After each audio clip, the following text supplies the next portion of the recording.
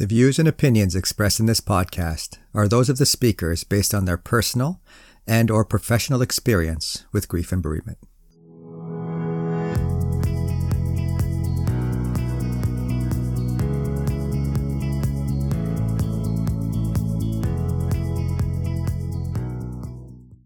Good day, everyone, and welcome to the Lighthouse Beacon podcast. My name is Rami Shami, and I am your host. A little background on our organization. We're located in Oakville, Ontario, Canada, but we provide services to the Greater Toronto.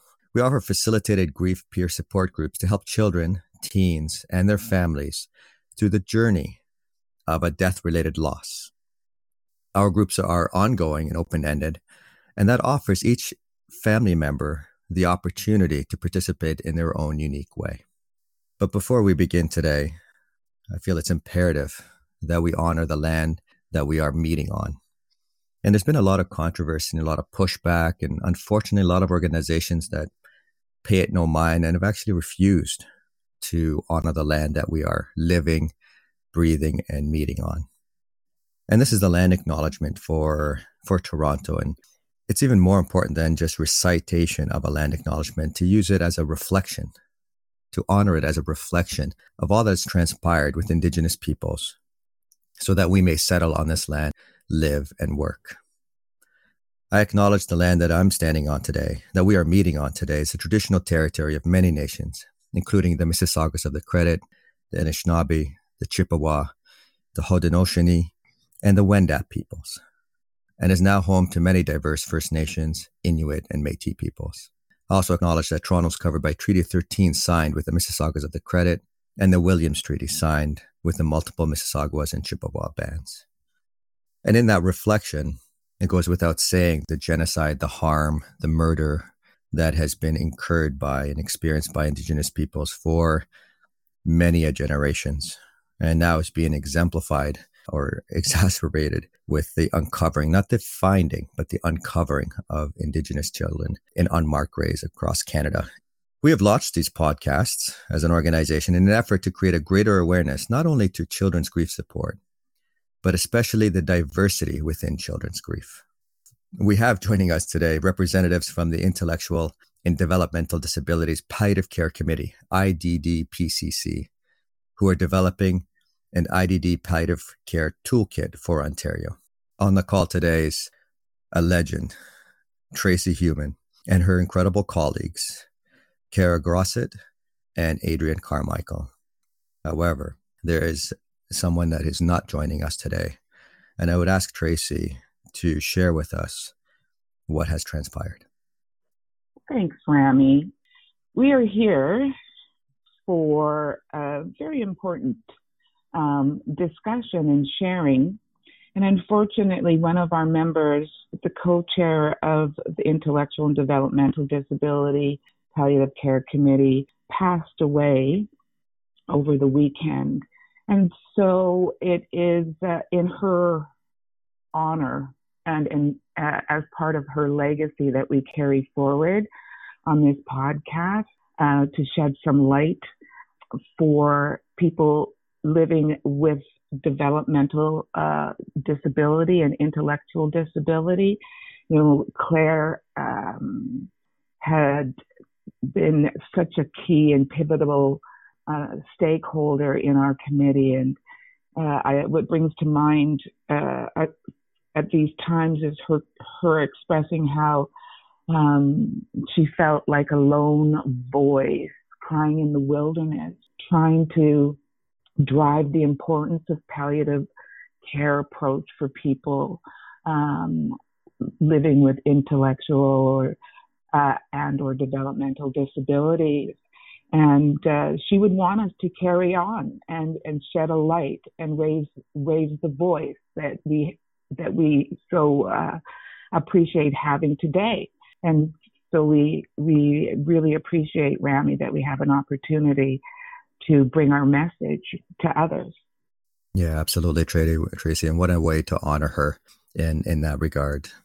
So Tracey is a chair of the IDD-PCC. Cara, I have a colleague at Lighthouse for Forgiven Children, and we flip-flop. Some people address her as Cara, and some people address her as Cara. So I'm glad you clarified me that it's Cara. Okay. Yeah.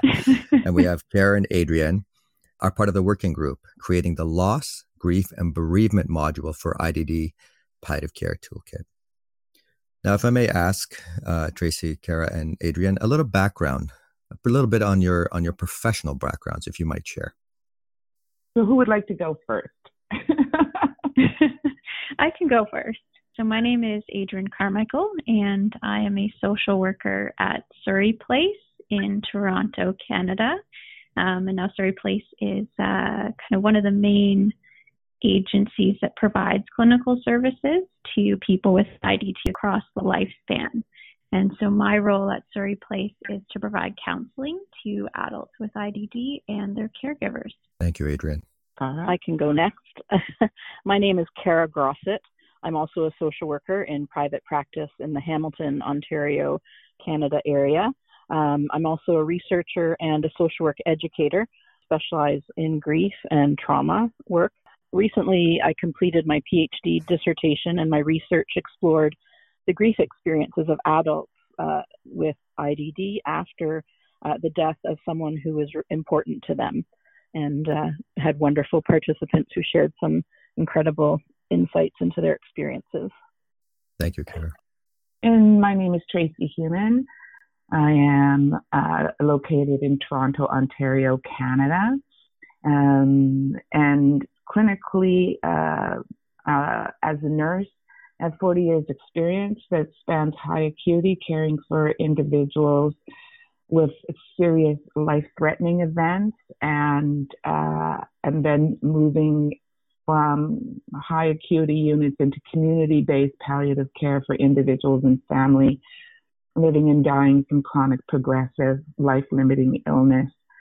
The past 13 years, I've been in my palliative consultant role as not only a consultant to providers, but also a clinical educator, and have had the honor to sit on many advisory boards and clinical councils here in Ontario. Thank you, Tracey.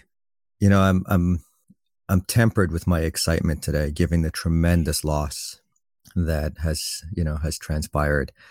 But to have, someone like yourself, Tracey, who is an incredible mentor, not just me, but the entire field, and to have the knowledge and expertise and passion of Cara and Adrienne on a podcast that I'm facilitating, it's like a kid in a candy store. I mean, I have so much I want to share with you, almost so much I want to share with the world in receiving the information as we honor Claire and honor the individuals who live with IDD and who are grieving and who are bereaved. So if I may ask you, Tracey, could you give us a bit of a background about the IDD Palliative Care Committee? Oh, absolutely. Be my honor. So about 18 months ago, I was connected with Claire and another one of our colleagues, Bob Park, who is a consultant ethicist to Surrey Place. And Bob and I were on the Ontario Palliative Care Network Clinical Advisory Council together. And we realized in our advocacy at that council about, and let's not forget about people with intellectual and developmental disabilities, right? That this circle came around, that I recognized him as my ally and he recognized me, and then his work with Surrey Place. And I've had the benefit of working with Surrey Place on different educational opportunities and full day training conferences on the model of the palliative care approach so that it could be translated for the individuals that they were serving. And so he connected me to Claire, and the three of us came up with this idea. Okay, right now, let's move. And, it was the perfect timing. And so we approached the executive of the Ontario Palliative Care Network and made a pitch to them. And they were incredibly supportive, and they helped us do our membership call. From that, we got 40 professionals from across the province of Ontario. Wow. Here in Canada, from the Developmental Service, provider sector healthcare and palliative care specialists, both community-based and tertiary-based, that all have this passion, had recognized the need, and we've all come together to design this palliative care toolkit.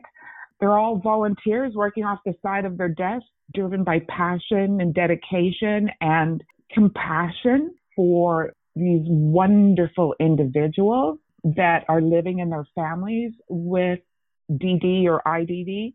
What we've recognized in our shared experience is many of the tools don't translate to individuals with IDD. And because this is a national podcast, or it could go internationally, in some other countries they call it people with learning disabilities.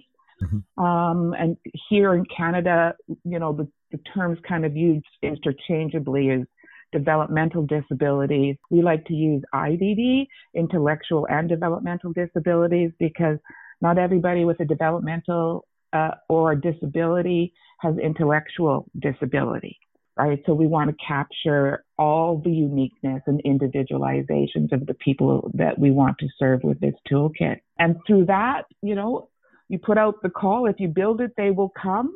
And through that, I've had the honor of working with Adrienne and Cara.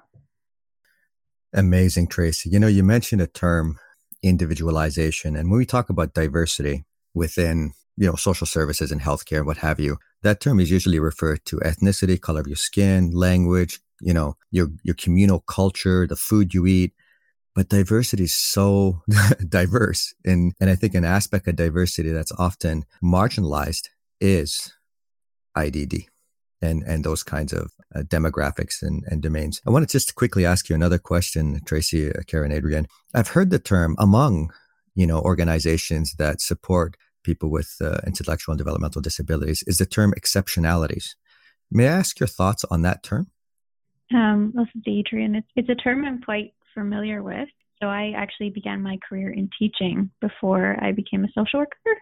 And it's kind of the main term that is used in the teaching world to describe kind of any type of disability. And I think one of the things that term kind of recognizes is the talents and kind of what makes someone special. And it really focuses on kind of the abilities and is more of a kind of a positive rather than kind of a deficit oriented term. Thank you, Adrienne. Yeah, that makes sense. I hear it utilized a lot and sometimes countering the deficit terminology. Now, just circling back briefly, I understand that the IDD palliative care toolkit is focused on individuals living with developmental disabilities. And my interest and my excitement to invite you to this podcast really surfaced after I attended your workshop, a fascinating and insightful workshop at the HBCO conference this past April. And why it resonated is because I find, not just in our organization of children's grief, but in many organizations of grief support specifically, is that these inappropriate, misaligned, malaligned referrals, right, of individuals who are referred for their grief and bereavement support to organizations that are either not trained, not equipped, lack the knowledge, or it just doesn't fit in terms of their domains of service. So may I ask you, how can a death-related loss be experienced by somebody who has intellectual and developmental disability or disabilities? It's Tracey. I'd like to respond to that, if I may. Individuals with IDD, living with IDD, experience loss, grief and bereavement the same as anyone. The expression, communication, and the responding approach and techniques that are used to help process that and hopefully help guide into a healthy form of grieving are different. But it really depends on the level and disability, the level of intellectual disability, and the stage of developmental landmarks. So I think it's important to acknowledge that we don't just consider loss associated to death and a death-related experience for these individuals.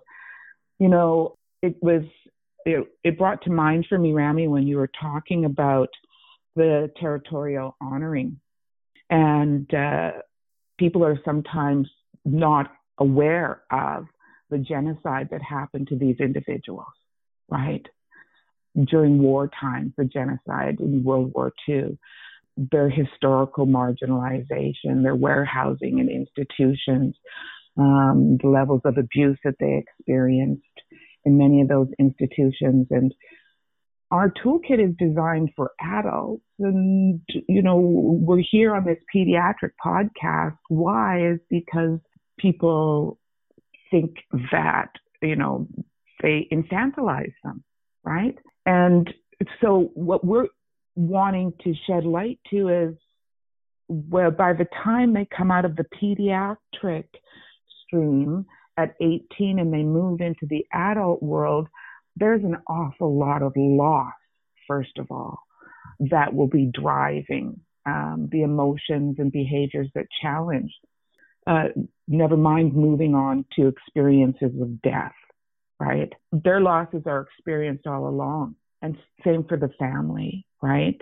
Numerous kinds of hopes, wishes, the typical anniversaries, landmarks that we all experience and that you hope for and dream of for your children, often prenatally at birth, through infancy, that walking landmark, that speaking landmark, all the way through. And we start thinking about school, and we think about graduations, and we think about marriage and grandchildren and all those sorts of things. And all of that has to be modified and addressed when we're looking at a loss, grief, and bereavement, a caring approach.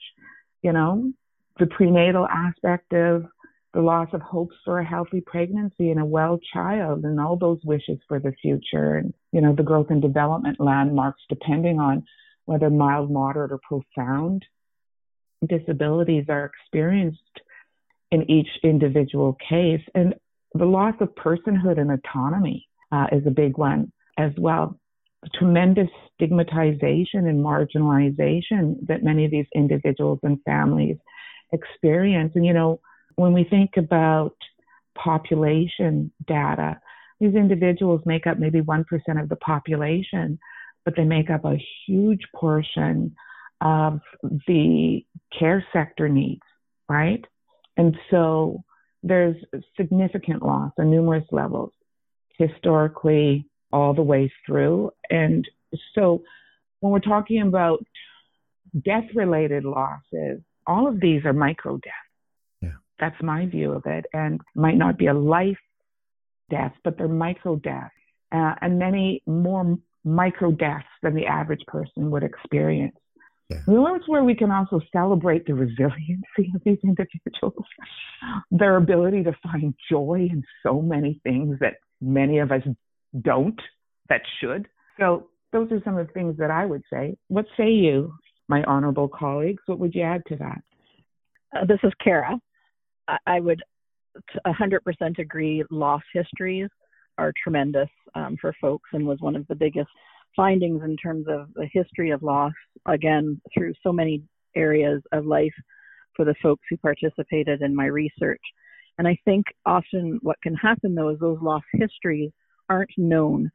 So in the systems of care where folks find themselves grieving, these loss histories and often traumatic histories aren't known as they've gone from different services or support folks in and out of their lives. So, paying attention to trying to gather that information is so incredibly important. And I think as well, often folks who are grieving, and they grieve across all the same domains as we do, right? Emotionally, behaviorally, cognitively, spiritually, socially, as we do, but often within systems of care and control where, there's a highly routine kind of days where there's not space necessarily made for the feeling and expression of tremendous loss, and that really needs to be addressed. I think that's all I'll say for that right now. I'll pass it on to Adrienne. Sure. Thanks so much. I agree with the things that have been said. I think those are things that I also notice in my work. I think sometimes, what can get missed is not just collecting that kind of loss history, but understanding like what is the significance the person attaches to those losses. What is the meaning that they derive from them? So I think sometimes because people with IDD may not express kind of their experience of a loss in the way we expect, the assumption is that, that maybe they're not grieving or maybe they're okay. When in fact that may not necessarily be the case. So for instance, people, may show things such as like sadness more as irritability, which may not initially kind of be recognized as kind of a grief response. And so sometimes it takes, a bit of digging to kind of get at what the person might be experiencing. So like, for instance, someone might, talk about being really anxious about going to the doctor or kind of their own physical health issues. And then we, when we do some digging, we might find out that, they share the same symptoms as someone else in their life who passed away. And they're assuming like, oh my gosh, because I have the same symptoms, I must be dying. And so of course they're anxious when in fact, this may not, the kind of the health issues that they're experiencing are not necessarily the same, but we can understand how they might make that connection and then the kind of anxiety that ensues. And so thank you for that, everyone.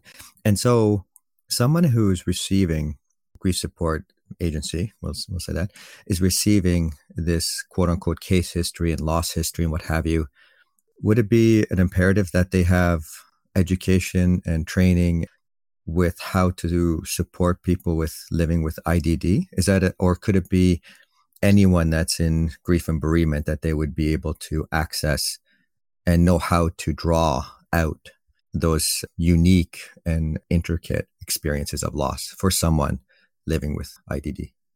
It's Cara. I can speak to some of that. I think anyone approaching folks with compassion and caring can certainly work to gather this information alongside family members, staff, and the person themselves labeled with the intellectual disability, because they're at the center of this and should be. Whether, again, they use words to communicate or other means to communicate, again, seeking that information is so important, and making it okay to talk about and to recognize. And I think when you talk about education, I think that's sorely lacking. Certainly I can speak from social work education at the university level. In my experience is courses on death and dying or grief and or disability are, if an elective, if not, there's none. Never mind the intersection of them. It's not looked at. So you have folks out there who are very hesitant to approach this because they don't have professional and or personal comfort to go there with folks and to look at this really, really significant, important life experience that everyone has. But again, as Tracey said, the compounding losses across so many different areas of relationship is significant. So I think there's education is sorely lacking, which again then, puts the person who's grieving with a lived experience at a disadvantage. And also I've worked over 30 years in the field and done community bereavement mutual aid support for children and teens for many, many years. And we didn't get referrals for children or teens labeled with IDD to our groups. And I thinking, why not? Like, what's going on here? And I think, again, that the different systems and organizations need to be communicating and talking and be much more inclusive in terms of the support we offer and to whom we make it available. And I think that, not being afraid to do this kind of work and learn from it and learn from the folks with lived experience, and then make these environments more inclusive and much more rich for the people who attend groups in the community could be really helpful. Yes, Cara, especially that aspect of inclusivity. And, I wanted to circle back to something you alluded to now that you referenced, Tracey. Tracey, you talked about micro deaths.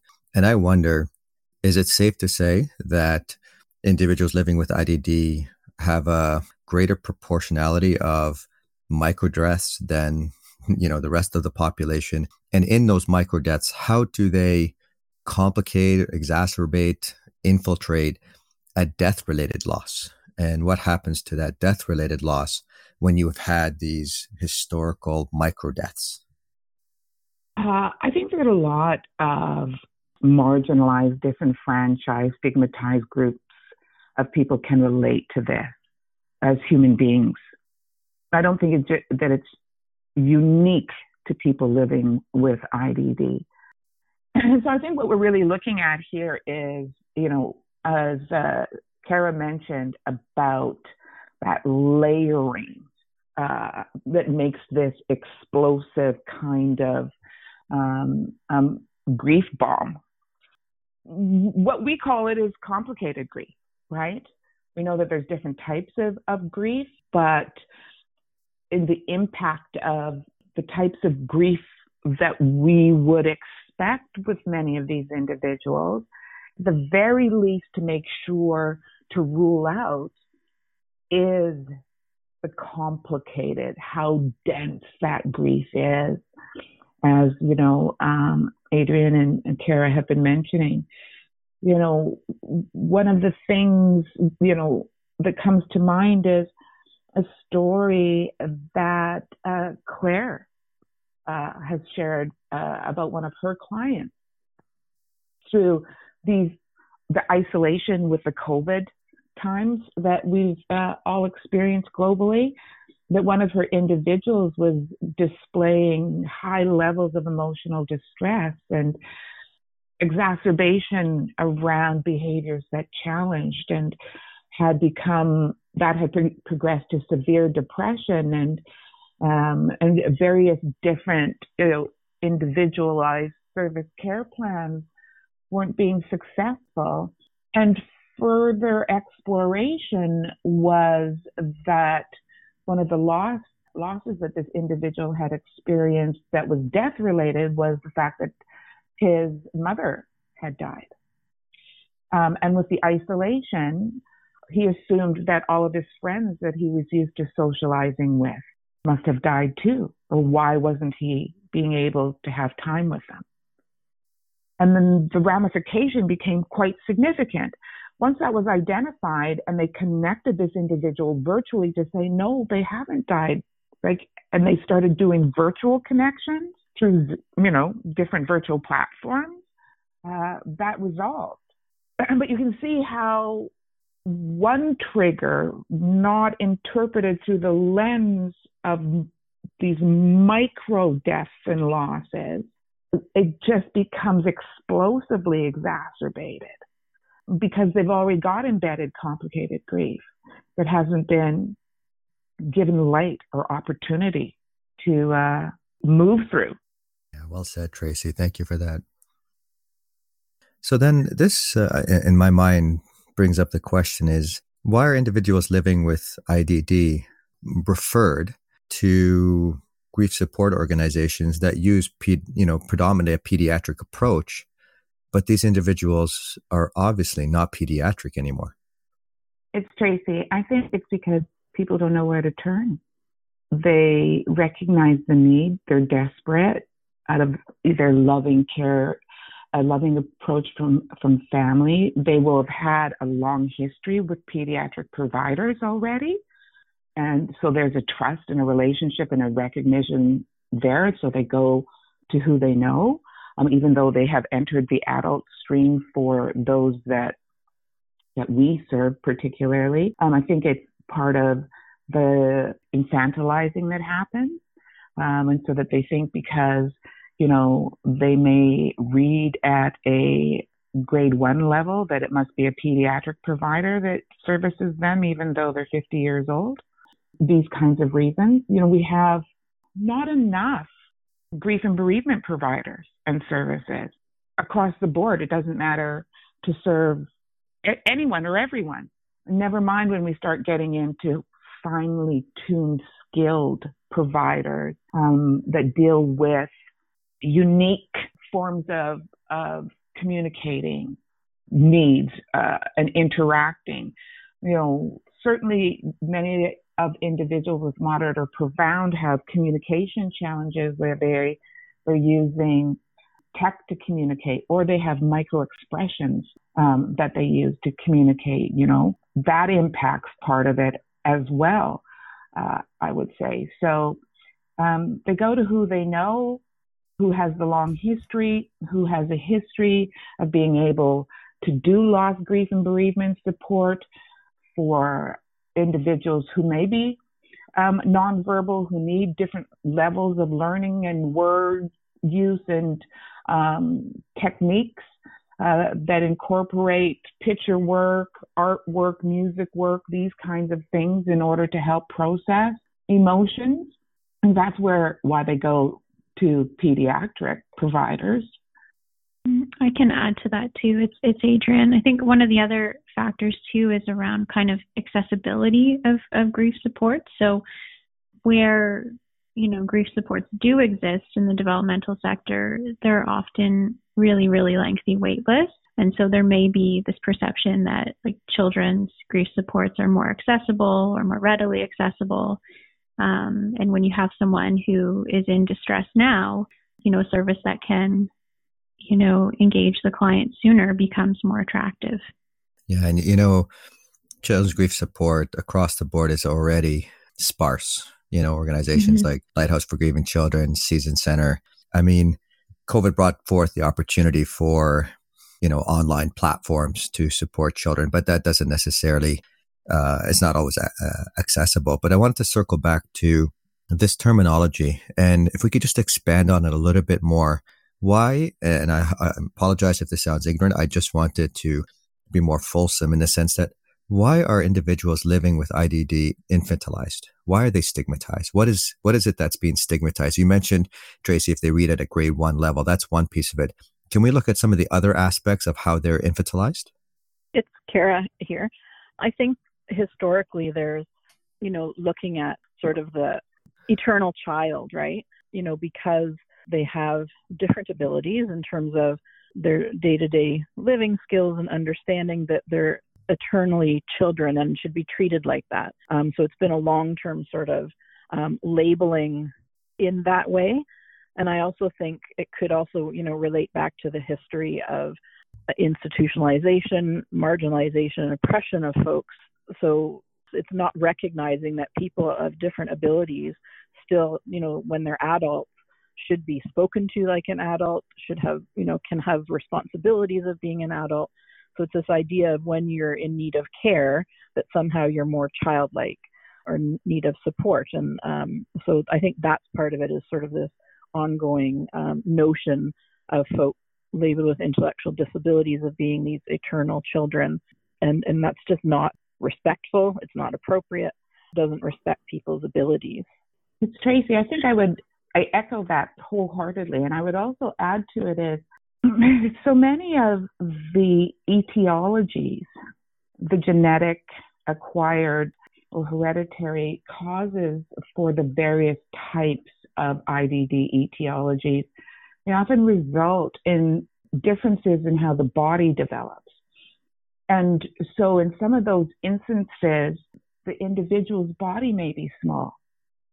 And so people just make that cognitive connection, 4 feet tall or in a wheelchair, and, limbs are smaller and head circumference might be smaller, and they don't correlate chronological age with what they're seeing as the person's whole person and body there, right? So there's some of that goes. It's multi-tiered, it's multi-leveled. The tone of some of the individual's voices, right? And the timbre, and some don't get the vocal changes that come with puberty, right? And, the list can go on of why then people automatically make this assumption that that cognitive attachment to that they're children. And Tracey, you make me think of an important part too of using the medical model.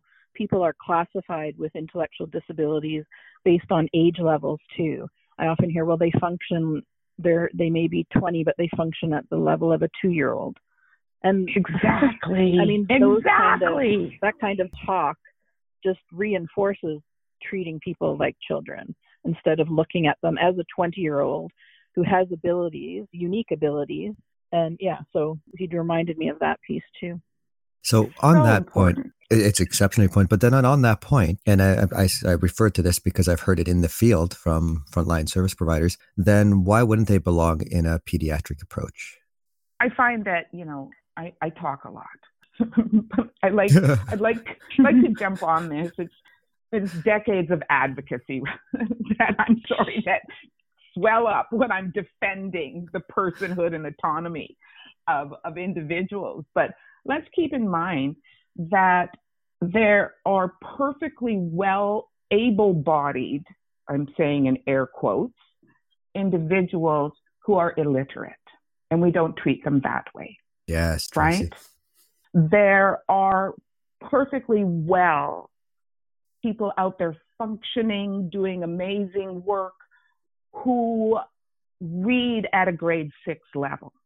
So this prejudicial thing we do as human beings, applying judgment to who someone is and what they're capable of, really is not what we call individualized care if we're going to talk about a medical model. And the medical model, is not the way to go in all things. There needs to be a collaborative approach to things. But that's what my soapbox goes to. It's Cara here. I would also challenge the idea of what's a pediatric approach look like in grief and bereavement care, because having done children's groups, teen groups, working with adults, adult groups, I have read storybooks, and to, again, using the air quotes, able-bodied, neurotypical folks, stories to adults I work with who are, quote, neurotypical.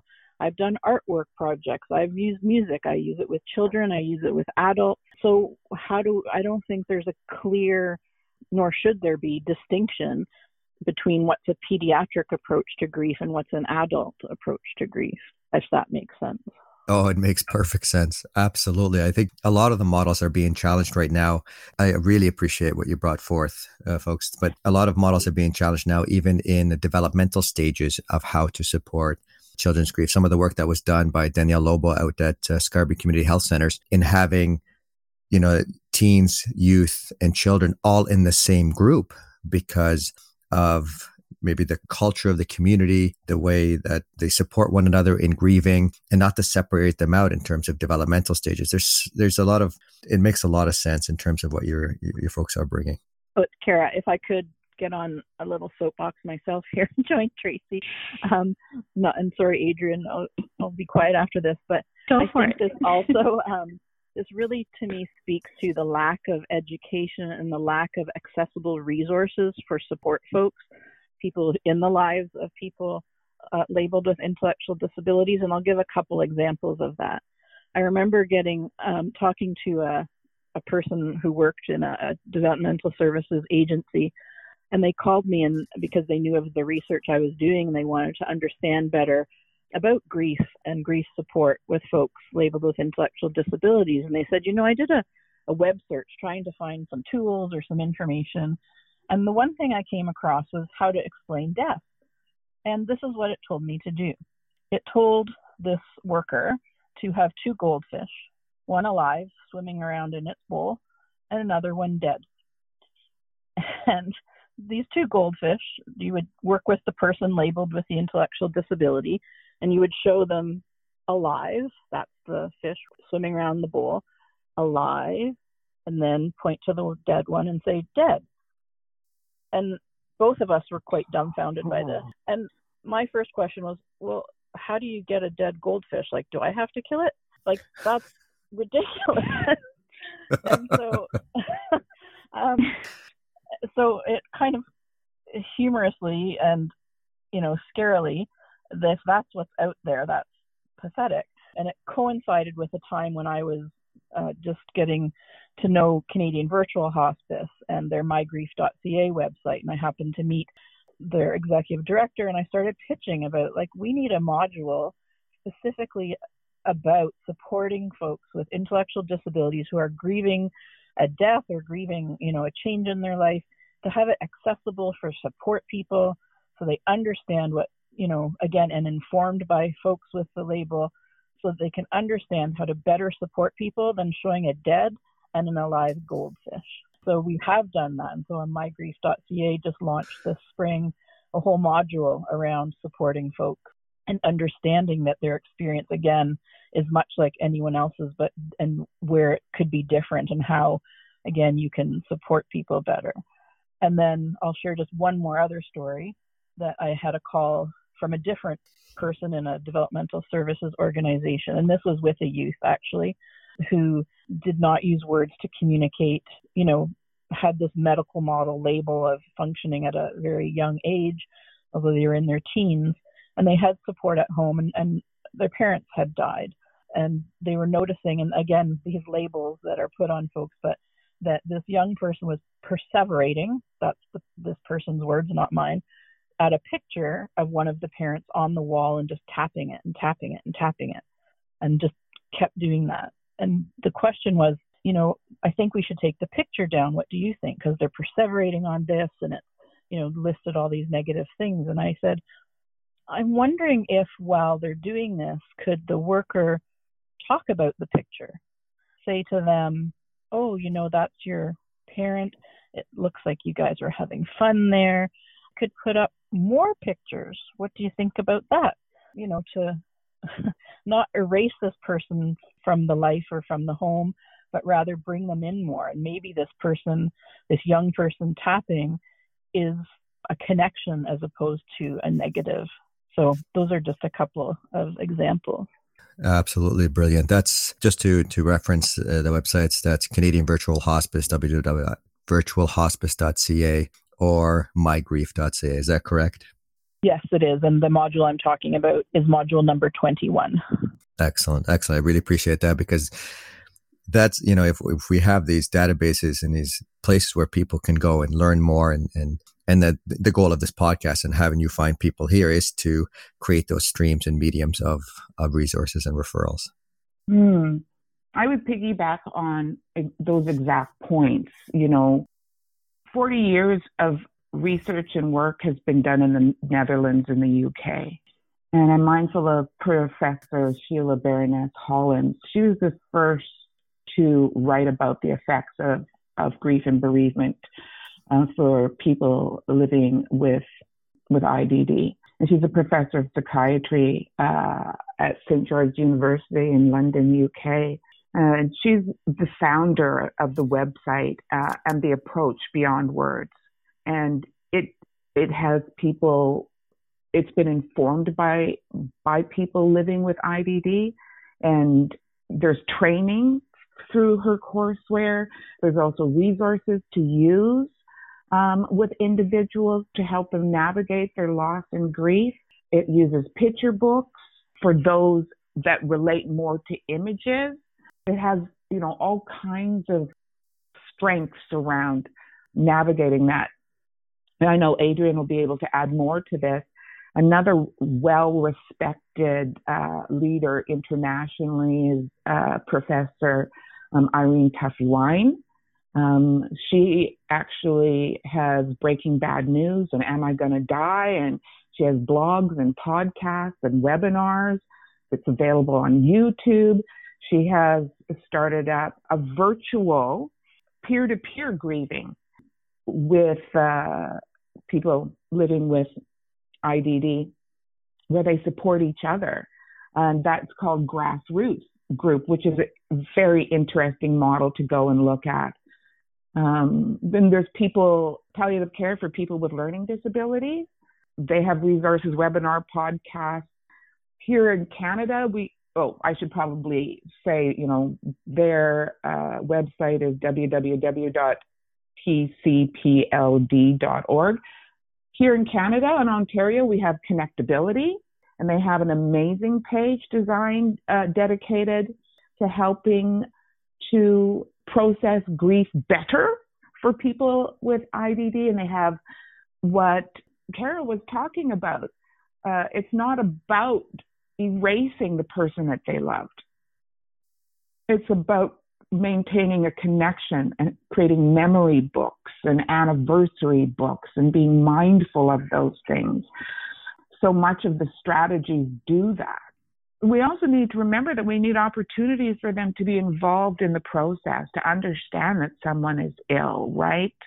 That they're transitioning to end of life, that they died, be involved in the rites and the rituals, attend the funerals or memorials, be included in some of it, even if it just means standing there with a picture and saying, this is my dad, you know.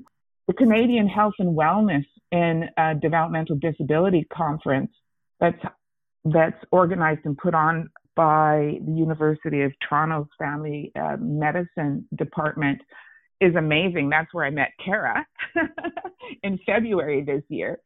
So there are resources, you know. There may not be a whole bunch of Canadian ones, but like with anything, if there's a tried and tested model somewhere else and their resources are there, until we have, you know, something labeled a Canadian resource, then we adapt, apply, right?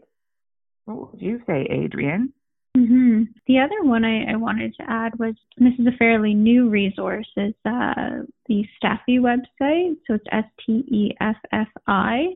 And now this website was adapted from the Netherlands to a Canadian context. And what Steffi does is she explains, concepts in plain language. There's also a text, and then there's also a visual component to the explanation. And it's specific to people living with IDD, and they can kind of pace the learning or the explanation. So they can pause and start or rewind if they need to. And they have a module that's specific to grief and bereavement. So that's another kind of Canadian specific one that has kind of recently been introduced that, might be interesting for folks to check out.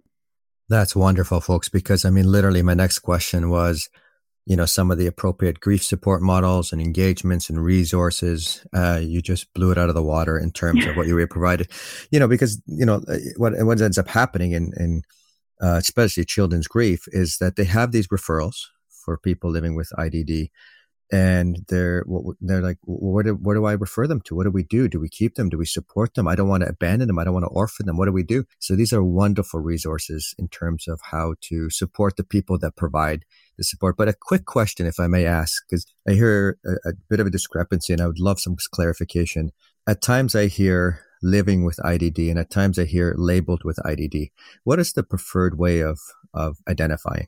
This is Cara. My use of labeled with IDD comes from a critical disability studies perspective, where, the person is living with a label, and it's acknowledging the fact of the person, and sometimes may reject that label, may accept that label, but that it's a label socially constructed and medically constructed and put upon them. So I use that language because it's from critical disabilities.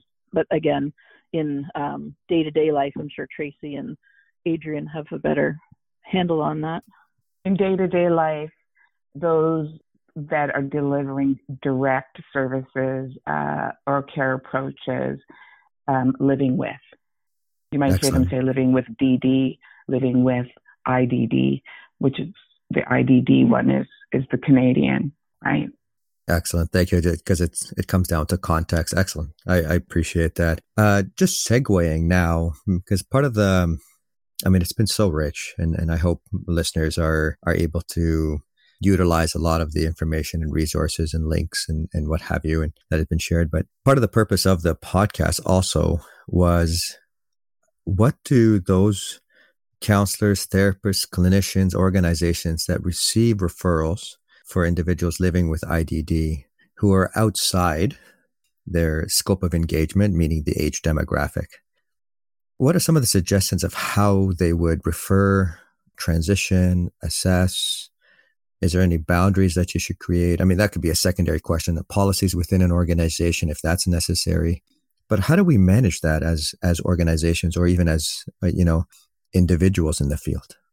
If we're talking about how do pediatric providers that are approached by whoever it may be, looking for grief and bereavement support, for a person that is 18 years or older or has transitioned in their care, and they're going to be transitioning them, to adult services. And how do you refer them to the appropriate grief and bereavement services at that point it really depends on where one lives. We call it a postal code lottery for healthcare here sometimes, right? Yeah, right. Yeah. Exactly. So to me, speaking about adults, the starting point is Developmental Services Ontario. And then identifying who are the developmental service providers in your area and reaching out to them.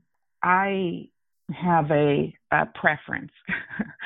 My preference is that loss and grief of individuals living with IDD that are adults, the best people to deliver that loss and grief is their direct support team. Those that are delivering the care, that know how they communicate, that they trust. Those are and family, ideally the individuals that know this individual best. And social workers and counselors within the developmental sector, when we're talking about adults. They have access to also behavioral analysts and all sorts of things. So the unfortunate thing here in Ontario and Canada is we have two separate ministries. Our care is compartmentalized under, the ministry that oversees healthcare and long-term care. And then the direct support services, is under the Ministry of Community and Social Services. And never the twain shall meet.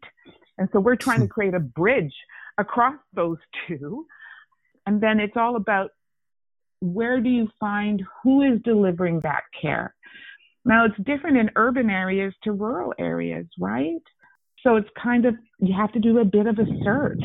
And Tracey, given that bit of a search, should organizations, especially those who provide children's grief support, have a procedure for when such referrals are made, that they've already done their search, they've already done their research for whatever demographic or geography they reside in, that this is what happens and this is what they do, and they train their staff on it? Would that be beneficial?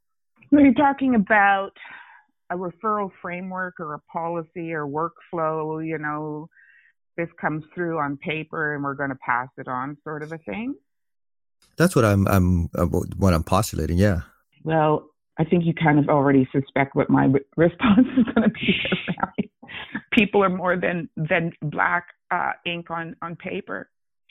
And people reach out because they're desperately in need and help. And they need a live voice response. So my first thing is, the best approach is whoever receives the call for help responds to it to the best of their ability. Nobody feels safe, feels heard, responded to, or that anybody gets their level of distress by saying, we've passed you on. And so they're in your arms for a period of time. At the very least, they just need to hear someone say, my goodness, absolutely, let us help you. And we're sticking with you until we can help you with the right person, service team, or whatever that might be. So is there a best approach? Can you tie it into a nice diagram workflow with arrows and different boxes and things? I don't think so. People will reach out to who they know, who they've had a past relationship, and who they can find, right? And we don't want anyone to feel abandoned, and we don't want anyone to get the feeling that they're forbidden to reach out to anyone because they don't fit within a narrow construct, right? And if they've had that past relationship with pediatric providers, they're going to go there. What we want is pediatric providers to know who and develop those relationships with the adult providers in the developmental sector and have some sense of who to go to do that soft handover. That's my position. Adrienne is better equipped to respond to that. This is what she does. Yeah. I think you're on the right track here. And I think one of the things that I'm thinking is that, in terms of creating pathways for referrals, I think it goes beyond kind of an awareness of what agencies provide what service to that piece that Tracey was saying about that soft handover. And I think that requires a greater kind of level of collaboration and partnership between agencies, because we want the person to feel welcome in making the referral, and we want to kind of make that process, smooth if we do need to refer on, and kind of, I think, supporting the person in that process rather than saying, oh, this is not the right place, here's a number to call. I think we need to be a little more proactive in kind of, how we kind of respond to those referrals. Yeah, so I think a lot of it comes down to kind of that partnership and bridging kind of sectors. I think, as Tracey was mentioning, our sectors are very much siloed, and I think we kind of need to be very proactive about how we kind of overcome those barriers and kind of create pathways. And although, unfortunately, I've seen it within, hospice palliative care where referrals are made, here's a number, call. Even that's how some people come to my support groups and my work in caregiver and bereavement support. I've found in children's grief, there is it's much more sensitive, person-centered approach. But what usually I find and see is that it isn't the referral that's made, it's that they are taken on. And I think sometimes that's where it becomes complicated and challenged. And that's what, the hope today was to bring awareness of what can be done, what resources there are out there, and how it can result in, oftentimes infantilizing of people living with IDD.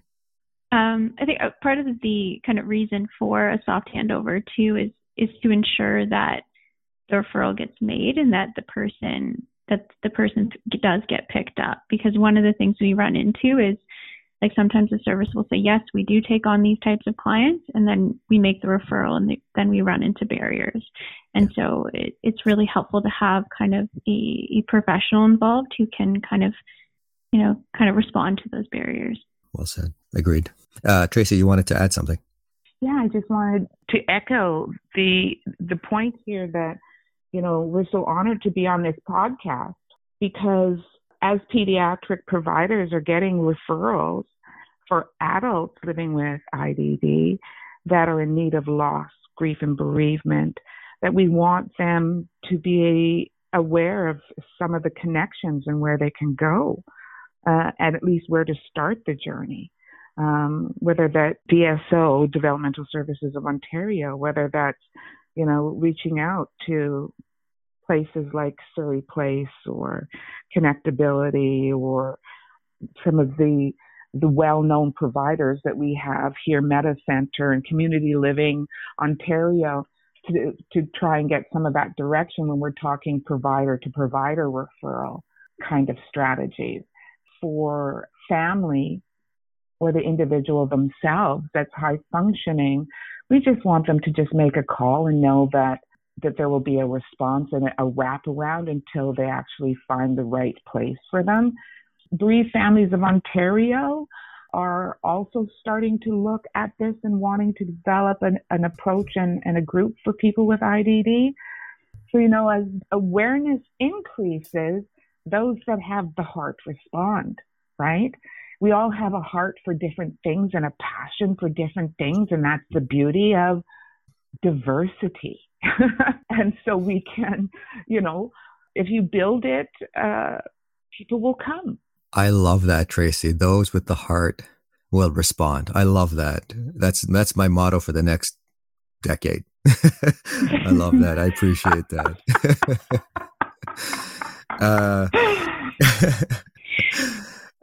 Adrienne, Cara, and Tracey, anything else you'd like our listeners to know? Anything else you'd like to share? It's been so incredibly rich and involved today. Anything else you'd like to leave with us? It's Cara. I guess just based on the last piece of discussion, as someone who works outside of the developmental services sector, I would just say to my colleagues working in all kinds of different agencies, organizations, or private practices, don't be afraid of offering support, and you need to educate yourselves around what's available, what's not, about the intersections of grief and disability, because I think both are topics that I have seen people shy away from. And, to sort of echo what Tracey was saying is, use your heart and follow that, because there's such a huge need out there. And it's not something to be afraid of or shy away from, but it does need you as the professional to become more educated in. Yeah, I think to kind of add to what Cara was saying, I think, people who do work in the DS sector are often very passionate about what they do and very passionate about sharing their knowledge. So, as much as we, try and do outreach, I think, we're also very open to other agencies or clinicians reaching out and asking for support as well. So I think there's huge opportunity for collaboration on both sides to kind of, optimize the care that clients receive. And I would add to my colleagues by saying that the takeaway message that I would like to leave is that we want to set people up for healthy grieving, because loss is expected in life circumstances for all of us. So we need to expect that grief and loss and bereavement is going to happen. Then we don't make an assumption that someone doesn't feel it because they can't express it or don't know how to express it. That we actually take the time to listen and ask. It always starts with asking, right? And when you don't know what to do, what's the best thing to do? It's just listen. And when we're not sure what to say, the most appropriate thing is just to listen. There are a lot of times in life when we're not sure what to say. But it's about listening and being there and being present with someone who's in emotional distress, who's experiencing loss, who's grieving. We have to be honest. We have to include our people living with IDD in that whole process, that the people that matter to them, if they become ill and they're deteriorating, they should have been involved all the way along, and then when the individual dies, to be included in that, in the rites and the rituals, and it being explained in however communication works best for that individual. And we want to minimize changes. We want them involved in funerals and memorials, even if the only thing is to stand up and say, this was my dad. We have to mark a loss for people to move into healthy grief. Without that, it becomes a high trigger for more complicated grief. I think many of us have seen elderly ladies in grocery stores just talk to anybody in the line to tell them that their husband Bob died. That's someone who didn't have the significance of a loss marked for them. Now, what's it like for individuals living with IDD? One story that I can share is an individual started saying, bad John, bad John, bad John, meaning himself. He was bad. Something he had done had stopped him from seeing his dad. And the reality, his father had died, but he wasn't brought along that journey. So whether we mark it or not, it's going to have an impact. So let's mark it so it does not have that impact. It all starts about giving meaning, assessing, right? And Adrienne will talk more to that, about assessing, looking at how do they want to know and how do they want to communicate it? And they can tell us, right? Not everybody has such profound disability that they can't communicate with us, and that time and being mindful of going to places that mattered, right? And tying it into wonderful warm memories. And anniversaries are powerful dates. Whether we remember them or not, the individual absolutely will. And so how do we include that in our caring? And not to be afraid of people's reactions, right? We just need to be accompanying them and then get trained. What would you say, Adrienne? Yeah, no, I think that's very well said. I think we, part of what can kind of help in terms of the assessment piece and understanding someone's experience of loss is to kind of provide them that kind of airspace, to listen to them. Often these things come out over time, and they may not come out in like the most direct way. So like, for instance, I had a client who, was quite irritable with her staff, and her staff couldn't figure out, why is she so irritable all of a sudden? And I spoke with her at length, and then it came out that another resident in the home had passed away, and that the client had all these questions about what happened to this person. Is there a funeral? Like, what's going on? And so then, when we were able to connect with staff and talk to them about, okay, she's got these questions, can we support her? These behaviors disappeared.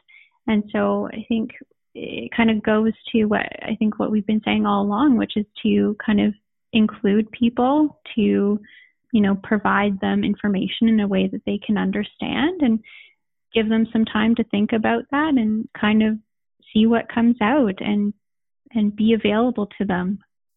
And segueing from that, Adrienne, it's almost as if you become a student to the person, is it not? Yeah. Absolutely. Yeah. And Tracey, this reminds me in this aspect of becoming someone's student of when I used to be at, we used to be at Dorothy Lay Hospice in some ways. And Ron Lorette brought this concept of cultural humility, of becoming someone's student, right? And that's a model of engagement that you can apply in any domain of service, to become their student, to learn how they think and how they cope and what they're experiencing and what is their, historical loss and where they're coming from when they say bad John, bad John, bad John. Right. And that takes yeah. Thank you for that, Adrienne. And Tracey. Those other models, that you're so gifted at teaching, trauma-informed care approaches and dignity-conserving care. This all gets wrapped up into this same topic too. It all intersects. Without a doubt.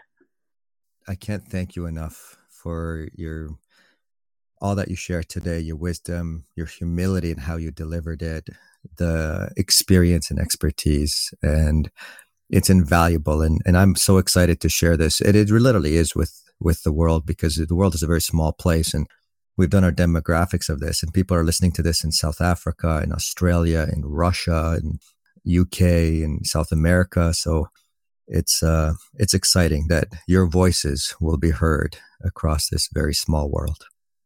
Hooray! I love it, Tracey. Folks, if you want more information about our organization, please visit us at www.lighthousegriefsupport.org. Check out our social media, our Instagram and our Facebook. And please stay safe out there. This COVID thing is not over. My partner has just been hammered with COVID recently, and she's quadruple vaccinated. So we are still in the midst. I hear a lot of people saying, oh, when COVID was here. I'm like, no, it's still here, and it's still very amongst us. So please stay safe. And once again, thank you, ladies, for all that you shared today. Great, thank you so much for having us, Rami. And a final word. This podcast is in honor of Claire Staniforth.